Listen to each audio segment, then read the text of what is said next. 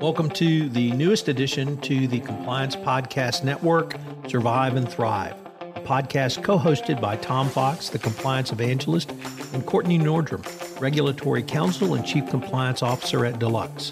This season on Survive and Thrive, we're talking about compliance disasters which befell companies because they weren't looking at the right clues, had their collective heads in the sand, or did not expect the unexpected. If you want to know how to prepare for and avoid disasters from the compliance perspective, this podcast series is the podcast series for you. Survive and Thrive. Hello, everyone. This is Tom Fox. Welcome to the Compliance Podcast Network's special series, Survive and Thrive, a podcast where we unpack compliance crises and disasters, walk you through the red flags, which have appeared, and give you lessons going forward. I'm your co-host, Tom Fox. And I'm Courtney Nordrum, Regulatory Counsel and Chief Compliance Officer for Deluxe. On this season of Survive and Thrive, we're talking about compliance disasters, the unpleasant situations companies find themselves in because they weren't looking at the right clues or didn't know what to look for at all. They had their heads in the sand, or they hadn't yet figured out how to expect the unexpected. Today's episode is all about creating and maintaining a speak up culture at your organization. So no disasters today, no emergency, but you get a call to go to the CEO's office, which I'm sure it's like, oh, that happens all the time. Let me just go down and see how he's doing. And he tells you on his reading list for the weekend, he read 2 articles.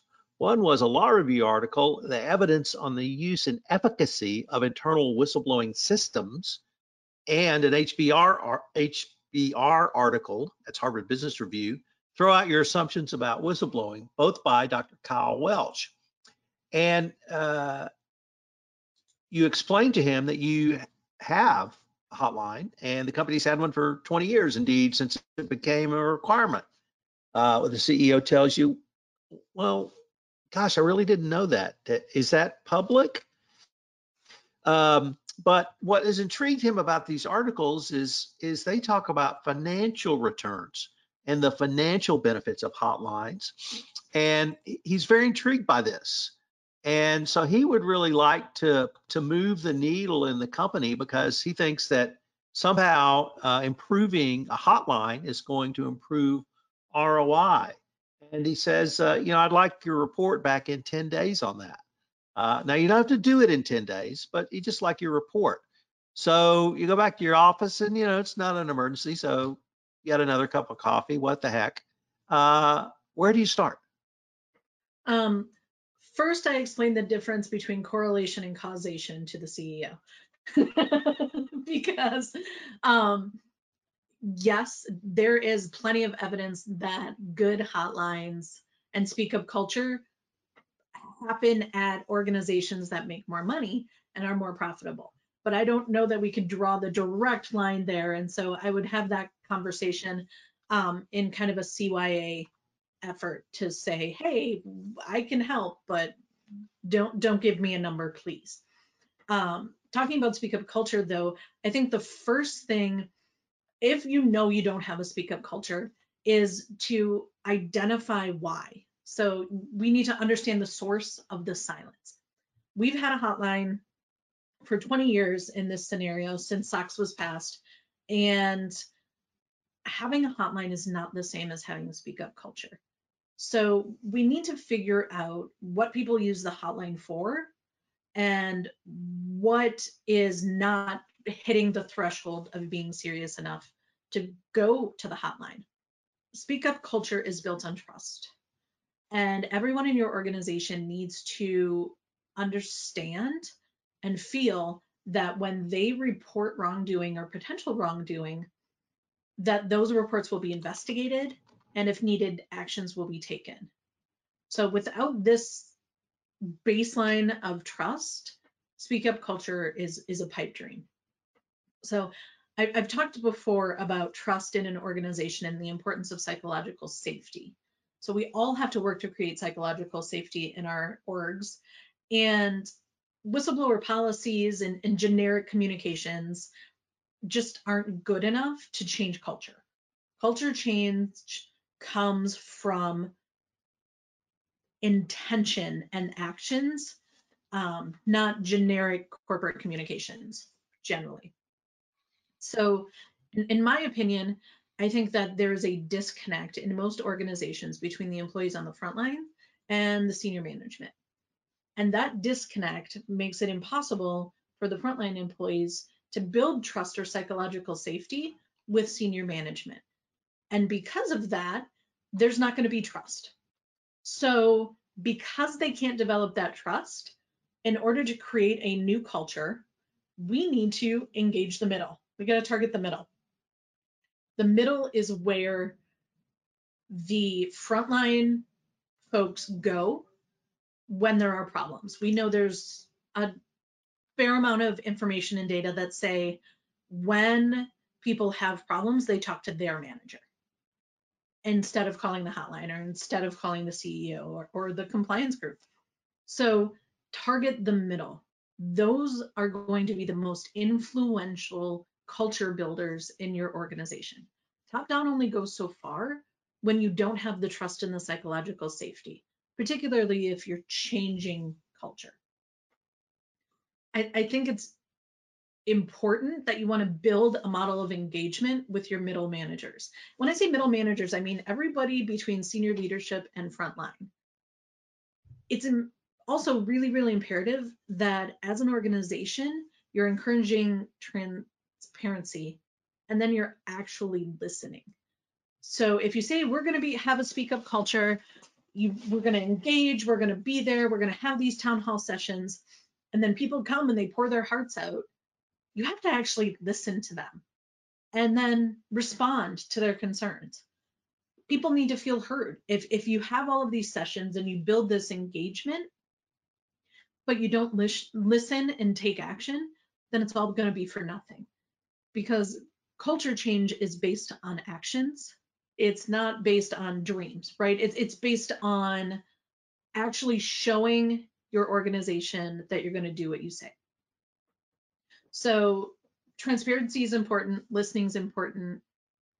Give people a place to go to ask questions and to speak up, right?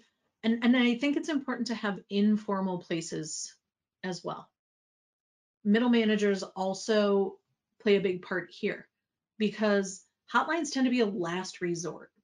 Employees use them when they think they've exhausted all of their other options. They're frustrated, they're sad, no one has listened to them, and so they're blowing it up and calling the hotline. So I think it's important when you're building a new culture to create options to have concerns addressed faster and possibly less formally. Make it a conversation culture rather than things having to escalate to the point where someone feels the need to reach out to the hotline. So I probably actually should have started with this question, but when your CEO started talking about return on investment, do you view that, or did you view that as a positive, that you now have your CEO seeing compliance as it's not simply the land of no, populated by Dr. No or the Department of Business Prevention, but actually as a not so much as a part of the team, but as a business process that properly used, you can drive engagement, you can drive greater business efficiency, actually leading to greater ROI. Is that something you want to be able to have a conversation with your CEO around? I think it is absolutely, but I also want to be careful for what I'm wishing for, because in corporate America, as soon as you get ROI attached or a number attached, savings, then you're going to be driving towards the numbers or toward the numbers. And so I want to make sure that we are showing our value very clearly to our leadership. This is how we prevent fines. This is how we add value to the company, how we provide meaningful avoidance of issues on top of providing culture that really helps drive engagement and profitability. But I also want to be very careful of the line of we're compliance. We are not we are not in charge of making money for the company. And so we don't want to conflict ourselves by having the obligation to make money or perform some sort of return on the investment for our dollars. So in some ways, I really want leadership, the board and the CEO to include me and talk to me like a valued business partner. But I also want to be very clear that you're going to keep giving me dollars and I'm not going to be responsible for a dollar amount coming back on the balance sheet. So Courtney, you write your memo, you present it to the CEO, you have persuaded him as well as you have persuaded me that it's not about having a hotline, it's about having a true culture around Speak Up. And now let's fast forward 1 year. And as part of your annual review, your boss asked you to create a memo around what can we do to maintain our system as opposed to create it. So everyone has really appreciated what you've created, but how do you maintain a Speak Up culture? So we got to walk the walk, people.